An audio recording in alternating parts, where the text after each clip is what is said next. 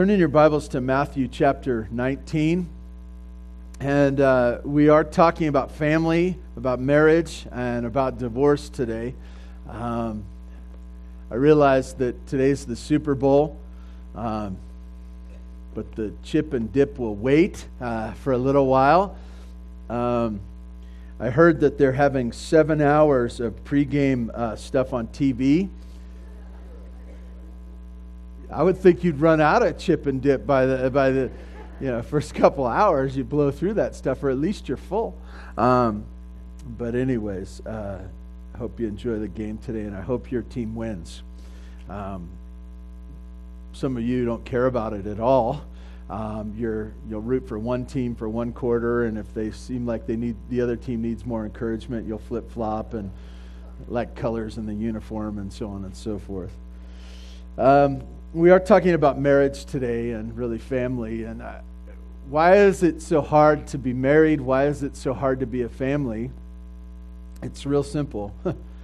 You have one sinner that marries another sinner that then tries to raise sinners. Let's close in a word of prayer. It's true. And as believers in Jesus Christ, we've been saved from our sin, but that does not mean that we don't still continue to sin. Their sins are covered. You can raise your kids at church, and you should. In fact, some of you are remiss in that. You got other things, more important things going on. And why? What is so important? But you can raise your kids in the church, and unless they come into personal relationship with Jesus, it still is not something that will cause them to escape the pains of this world. And so we're intentional. We are people that are excited about this. We are weekly and daily thinking of our children and thinking of our marriage, because we realize the stakes are so high, because we realize life is so difficult, because we realize the attacks are many. We come and we are understanding, and we are giving ourselves to try to know what God wants us to know here this morning. Why is this important? It's important for your family. I think it's difficult. Did you know we're in the midst of an election as well? I don't know if you caught that. And sometimes when you listen, I listened to bits of the debate last night, and you kind of get on the edge of your seat, and you're like, the whole world revolves and hinges on what they're talking about. And sometimes we get confused that politics and world events are going to change the world. But what's going to change the world is what goes on in your home, in your marriage, your relationship to your children, your care for your grandchildren. That is what God's called you to. That is what is your sphere of influence. And so this morning we see the importance of this. And this is why we're talking about it. I want to encourage you also, and I hope this is encouraging to you. You can't go and undo the past. You can't go and undo the past. I know that we come as people with cuts and bruises and scrapes and sometimes breaks and limps and various other things that came from our past and bad decisions that we have made. But I want to tell you, you can't go and do your past, but what you can do is follow Christ today and take steps with Him the way He thinks you should go from this day forward. And so be careful that you don't dwell on the sins of the past and the things that you've done wrong in the past, but rather today that you engage with the Lord, that you're connected with Him, that you're walking with Him, that you're making decisions that He would want you to make today. Please stand in honor of God's Word, and I'd like to read to you from Matthew chapter 19. The first 12 verses. God's Word says this, Now when Jesus had finished these sayings, He went away from Galilee and entered the region of Judea beyond the Jordan. And large crowds followed him, and he healed them there. And Pharisees came up to him and tested him by asking, Is it lawful to divorce one's wife for any cause? He answered, Have you not read that he created them from the beginning, made them male and female, and said, Therefore a man shall leave his father and mother and hold fast to his wife, and the two shall become one flesh, so that they are no longer two, but one flesh. What therefore God has joined together, let not man separate. They said to him, Why then did Moses command one to give a certificate of divorce and send her away? He said to them, Because of your hardness of heart, Moses allowed you to divorce your wives. But from the beginning it was not so. And I say to you, whoever divorces his wife except for sexual immorality and marries another commits adultery. The disciples said to him, If such is the case of a man with his wife, it is better not to marry. But he said to them, Not everyone can receive this saying, but only those whom it was given. For there are eunuchs who have been so from birth, and there are eunuchs who have been made eunuchs by men, and there are eunuchs who have made themselves eunuchs for the sake of the kingdom of heaven. Let the one who is able to receive this receive it. God, we ask your blessing on our time. Honor yourself, your word in us. Cause us to come with moldable hearts before you, not guarding the past, but looking for steps for the future. God, do your work in us now. In Jesus' name, amen. You may be seated.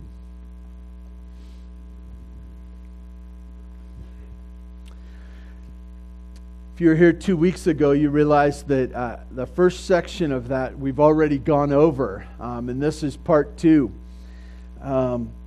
As we see him moving from one place to another, the crowds are coming in again, and these leaders, so-called leaders, in verse 3, the Pharisees come and they test Jesus. When you test somebody, you're assuming authority over them. You're assuming that they have to answer to you. And so they came to test Jesus, the Pharisees, thinking that they were in charge, thinking that they were going to stump Jesus. And they bring him one of the toughest questions around, a question about marriage. And as I shared with you 2 weeks ago, what you believe about marriage is also what you believe about divorce. And what you believe about divorce tells me what you think about marriage. As we come to this, they ask the question, can you get divorced for any cause? There were two kind of different camps in the Jewish thought. There were two different teachings. One was that you could get divorced for any cause. There was a sense where the man, if he didn't like his wife for any reason, could put her away, could say, be done, get out of here, I don't want you anymore. And then the second idea was just for that of immorality, some kind of immorality, and Jesus is going to talk about that as well. It's interesting that the Pharisees come with the question, not so much if one can divorce, but rather, what are the stipulations? At what time and in what situations can you get divorced? In our culture, as well as the culture where Jesus was, there's the same idea. Of course you can get divorced. Of course you can dissolve a marriage. What are the rules when it comes to doing these things? To which Jesus answered, and I made him 5 things a couple of weeks ago. This is just the review. But he points to creation. And he says that man and woman were different, but they were meant to be together. He points back to the Old Testament, to the creation account in Genesis. And he says, I created male and female different to be that creative counterpart, that perfect counterpart for one another. Many have said over and over again that, oh, you're just people. It's just a little bit of difference. And we know that not to be true, right? That male and female are very different. And you say, well, why are they so different? Because God wanted it that way. He caused us to be this partnership. So he says, in creation, I made them peculiar for a reason. And he points to this change, this leaving and cleaving, that a child is not to grow up and live the rest of his day in that family, but go and to have another family. They're to leave and cleave. They're to be changed into this new family, and that's good. He also points to the change, and he says, now, this new change is the two becoming one. The two becoming one. And it's this one flesh relationship, both coming together intimately, as well as this combining of life that cannot be changed. It's not something that you can separate easily and they just walk away. It's a one flesh relationship. And then God says this, that he points to this peculiar thing, that it is not man that brings together a husband and wife in relationship, but it is Him. It's God's work of joining. And the implication or the command because of that, it's God's work that no one should separate. Because it's God's work, no one should mess with God's work. It is His design to bring two people together so that no one should separate that, because they're messing with what God has created, what God wanted to be together. Which brings us to today, and it's the Pharisees' follow-up question. You realize about politics, a follow-up question. You didn't answer my question. Jesus was famous for this. He wasn't a politician, but He didn't let people set the agenda. They asked a question, and Jesus, a lot of times He asked another question. That was one of His favorite things to do, and I like that. But he always controlled the information. He always said, this is what you need to know. And what He presented to the Pharisees and to all who were listening is that my design for marriage went like this. Two different people, male and female. That they would come together, that they would be changed, that they would come together in a permanent relationship, that this is my doing and I bring it together.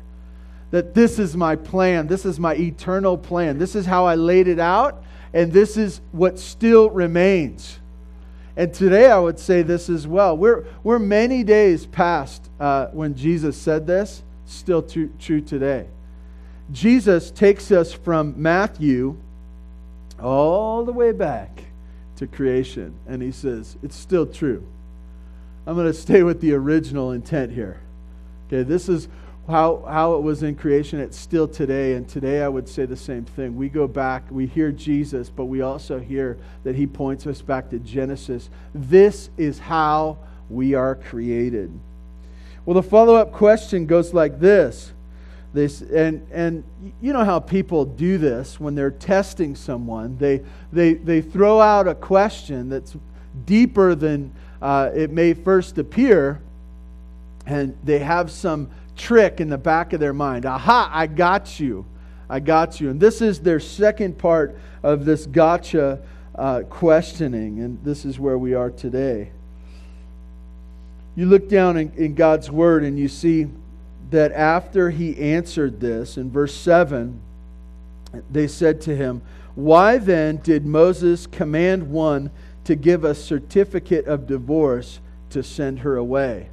They point back to the culture of really the time of the Old Testament and the rule of Moses, the leadership of Moses. And what was going on in that time was divorce, that people were being immoral in their marriages. That there was separation all the time, and a man was taking one wife, and when he got tired of her, he put her away and got another wife, and it was just a selfish, I'm going to do what I want to do when I want to do it. And so in this time, he points to Moses, or Pharisees point to Moses and say this, Why did Moses command to give a certificate of divorce? You'll see in Jesus' response, as you say, he said to them, because of your hardness of heart, Moses allowed you to divorce your wives. As you hear that, there's a switch, there's a change. They say command. The question is command. Jesus says allowed. Allowed. Well, what's the difference there? Well, the difference is the Pharisees were overselling it. They were overselling it. They were making it something that Moses commanded those people to get divorced. It was Moses' fault that those people were getting divorced. Are you going against what Moses has said? They're twisting words. And Jesus says, no, because of the hardness of heart, because of your hardness of heart. And really, he's talking to the Pharisees, and he says, your hardness of heart, but it's the idea that that kind of hardness of heart, when it's present, that's why Moses allowed divorce. Allowed divorce. The hardness of heart. Hardness of heart is something pretty interesting. What is that? It's that we say no to God over and over again. Got my own idea. No. We have this soft heart before Him as a child, and we go about things, and yet over time, and the saying of no over and over and over again, we realize that over time that heart that should have been moldable and ready to move at God's commands becomes hard because we rebel over and over again. The best example probably of this is Pharaoh. As in the time we realize that in Egypt the Pharaoh was doing his own thing. He saw himself as a god. God comes to him, and Moses comes to him and says, "Let my people go." Like we're gonna go. God says, and what you see in Pharaoh is him looking at God's communication with him through the miracles and through the plagues, and Pharaoh saying every time, I won't bend, I won't be moldable to you. And it brings out a hardness in Pharaoh's heart. So what happens? He says, they question why Moses commanded it, and God said He allowed it because of the hearts of that day, and really the hearts that were in the Pharisees as well. Because of your hardness of heart, Moses allowed you to divorce your wives. What happened in the days of Moses that it's referring to is this: that a woman was not free. She was not free once she was married. She was not free. A man could have multiple wives, and really the idea of kicking out his wife out of the house, and she was trapped. She was trapped in marriage. It's as if he had abandoned the marriage while staying in the marriage. And so you have this woman who's left destitute, uncared for by the husband. He moves on to another woman, and she's left not to marry again, not to go on in life, but she's stuck. And so Moses, referring to this hardness of heart, says this is the point in time where you can divorce. This is why divorce is, so that she can move on with her life. You look at this, and really it's an act of compassion, both of the Lord, of Moses, and now Jesus, and Him pointing to this idea where a man has abandoned his marriage but fails to set her free. As we look at this, we see a hardness of heart is now treating someone badly that you're married to. This certificate was meant to free the woman so that she could go and pursue life after that. I want you to hear this because it's super important. In the midst of Jesus answering somewhat technical questions about divorce. What does he say? He refers back to this certificate of divorce. He said to them, because of your hardness of heart, Moses allowed you to divorce your wives. But then he says this, but from the beginning it was not so. It was not so. And I want you to get this, that he's, even in talking about these practical issues of, it's always interesting. Some people say, well, I don't believe in divorce. I don't believe in divorce. And there's this sense of like, no, divorce doesn't exist in my world. And you can say to that person, well, unfortunately, you don't live in a real world. I know people who are divorced. I know of situations where people's marriage have fallen apart. I know people who are divorced. And that was true in the time of Jesus. That was also true in the time of Moses. And so you see this and you go, I don't want to think about it. I don't want it to be true. But this is what Jesus interjects in this conversation. He says, but from the beginning, it was not so. For us as people, as a church, as God's people, as grandparents, as parents, as even single youths, that you would say in your heart, I'm going to go with creation design on this one. I'm going to go with what the Lord has designed us for. He's made us for. And Jesus, as He answers the question about this certificate of divorce, He says, I want to remind you that from the beginning this was not so. And then He says this, and this is what He had shared before. This is what some had believed in the Old Testament as well. He refers to this in the Sermon on the Mount earlier in the book of Matthew. But He says this in verse 9, and I say to you, whoever divorces his wife, except for sexual immorality, marries another, commits adultery. And as you hear that, you say, well, what does that mean? What does that mean? Is it bad? Yes. And you say, well, it seems unfair. It doesn't seem right. Like you go through all these things in your mind. And what I want to encourage you about this morning is this. Listen to Jesus. Listen to Jesus. Follow His path. Embrace His thoughts. Embrace His words. You see, He brings together this idea that says marriage is meant to stay together. It's meant to stay together. And it's a sinful thing to look at this and say, well, I'm not going to care about what God thinks about marriage. Jesus stated this. He stated it again here as He talks about this, except for the issue of adultery. I want to tell you that even in these cases, and it's so important for you to hear this, it's so important, that Jesus is not commanding anyone to get divorced. He's not saying, hey, everything will be great in the case of adultery. Do you hear that? Do you hear that? It's super important because sometimes in our minds, as we talk about divorce in the church, we're saying, how can we get divorced? When is it great for us to get divorced? And if you look at the context, He says, let me tell you about marriage. It's God's design.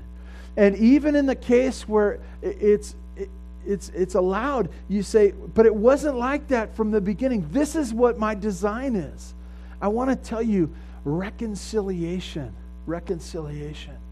in marriage is the picture of what God wants for you. And I want to tell you, that may not be possible. That may not be possible in your case. You may desire reconciliation, and the one you're married to would not. And you may wait over years upon years, and they may not be willing. But I want to tell you, hold out hope for reconciliation. This is the Lord's plan for you. And as you pray, you know that this was, you say, well, there's irreconcilable differences. I want to tell you, you know where that comes from? You and God.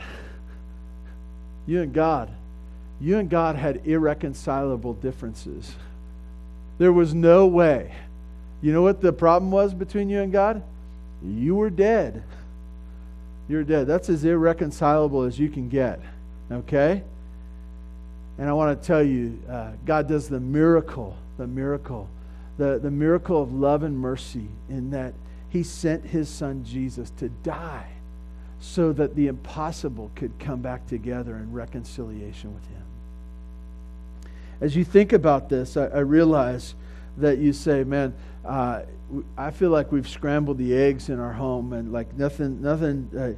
It's hard to get them back in the shell and to sort everything out. And how can we do this? I want to tell you that we are here as a church to help you.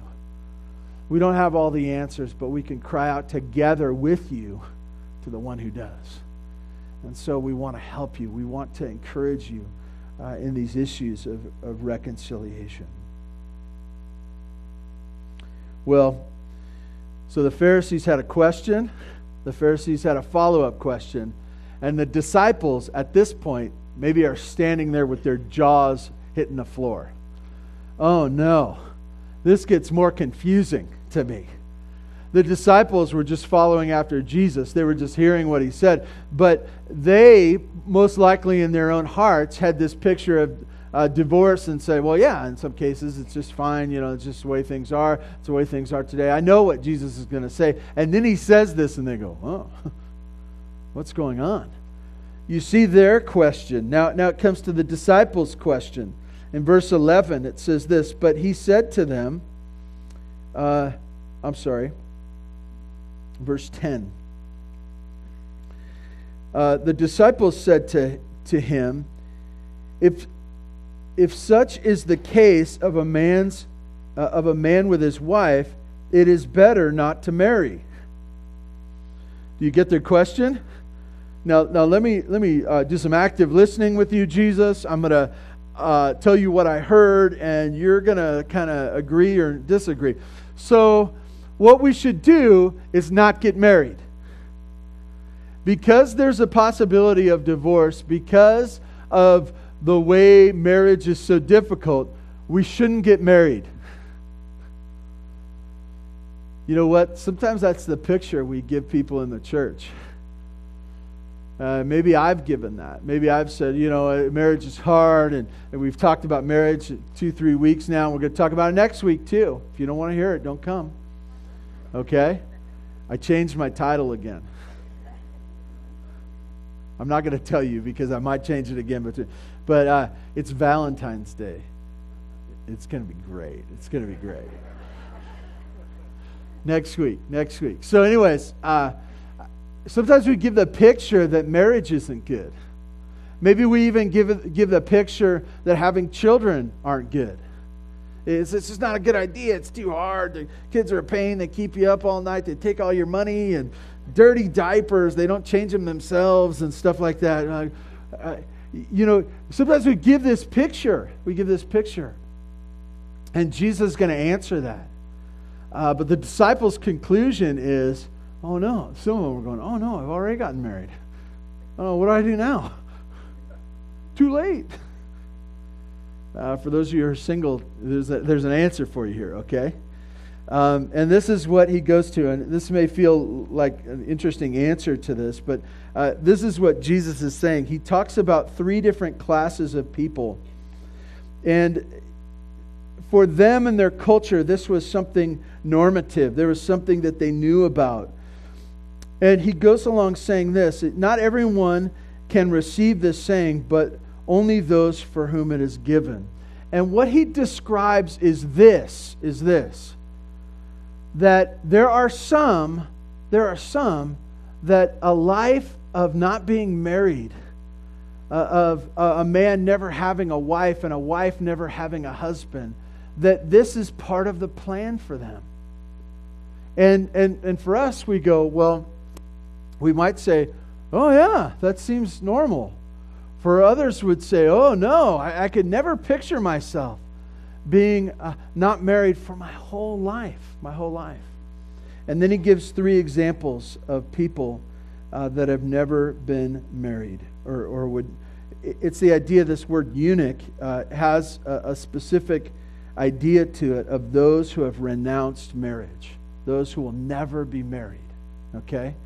Let's get this picture together. So first he says this, there's one eunuch or one person, for there are one who have been so from birth. The idea that there's some kind of birth defect that will leave them as not part of a marriage relationship for their whole life. There's a birth defect. We've heard about these things. We've read about it. We may have known someone like this. And because of some birth defect, they will never be married. They will never have that relationship, that intimacy. And then in their culture, this is not common for us. We see it's kind of the slavery picture. There were some that were made eunuchs through castration, and they were meant to be loyal servants. Many times in the harem of a king, that they would go and be the servants to the harem themselves. And he says, so there's those ones that were born or had a birth defect. There were others that others forced it on them by slavery. You will never be married. You will never enjoy intimacy because of what I've done to you. And then he brings a third category that he says this. This third category is for the sake of the kingdom. For the sake of the kingdom. And he pictures and he points to a person who says, I will never get married. I will renounce marriage. I will push that away so that I can serve the Lord in a particular place, in a particular way in His kingdom for my whole life without distraction. That's a particular thing. And so he gives these three categories of some that won't be married. And I want to tell you, as I look through that list, I go, that's a very small number. Do you get that? It's a very small number. Birth defects, slaves. In our culture today, we don't have slaves that this would happen to. And then thirdly, the only specific reason is that they would serve the Lord in His kingdom forever, okay? If you don't fall into one of those categories, chances are you will be married. Chances are that's the place that God has for you in life. If you're already married, it's pretty obvious.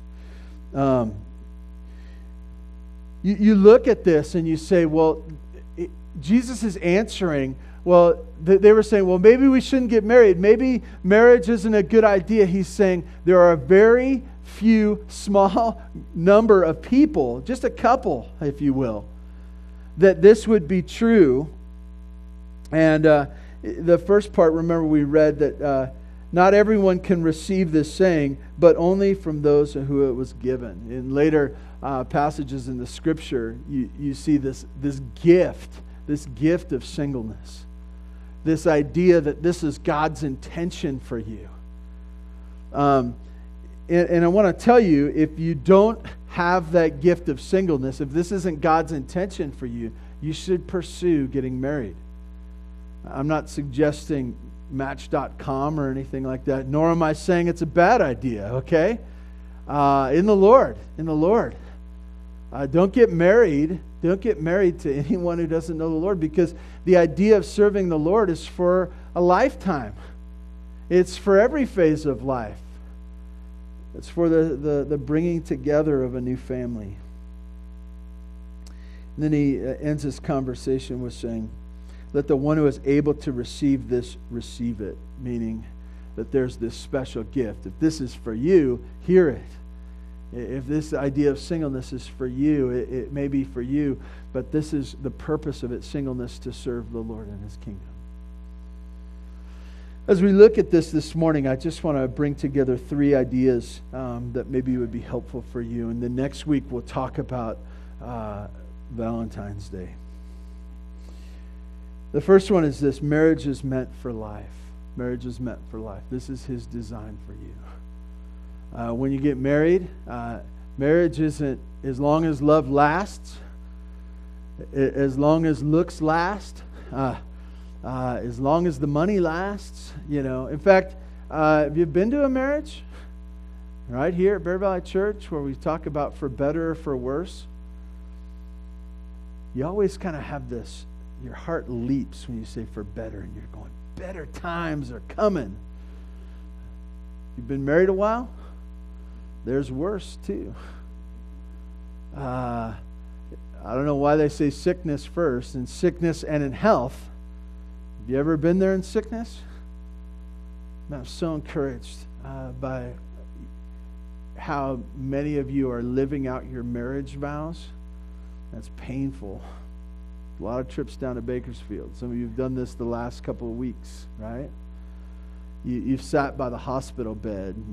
You're not a doctor, but you're going, what am I supposed to be doing here? I know I'm supposed to be here because this is my wife, this is my husband. No one else is supposed to be here. I'm supposed to be here, but I don't know what I'm supposed to do. I can't do anything. You're living out your marriage vows. That's the sickness part of it, right? You hope there's health after that, but if there's not, you're right by that bed. Sickness, you're living those things out. Marriage is for life. This is God's intention. Second thing, I just want to give this to you. In your marriage problems, look to Jesus and nowhere else. In your marriage problem, look to Jesus and nowhere else. It's interesting, the Pharisees came. They weren't really quizzing Jesus in a sense of, I want to go take this and apply this to my life and my family. They weren't doing that. They were testing him.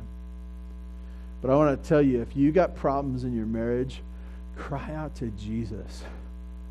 Look to him and nowhere else, and nowhere else.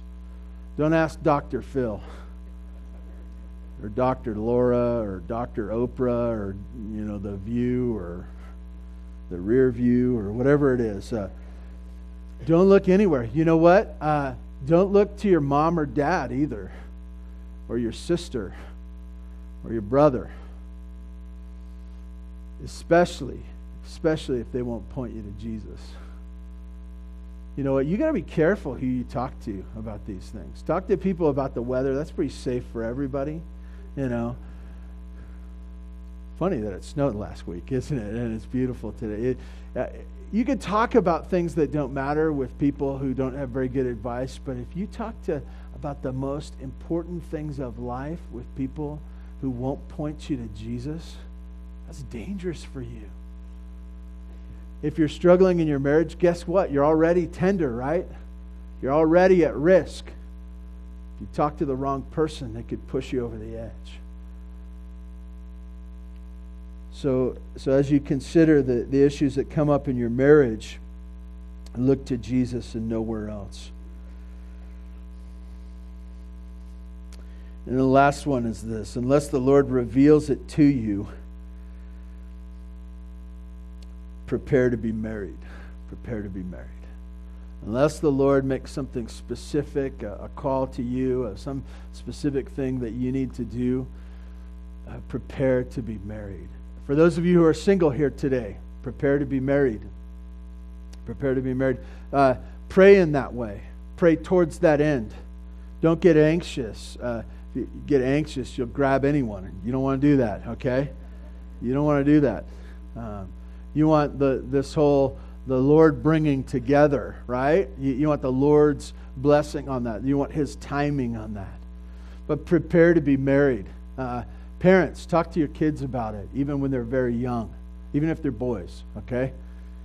Boys don't want to talk about getting married. Makes them nervous, and they're like, can I just go dig a hole in the backyard or something like that? I don't want to talk about this.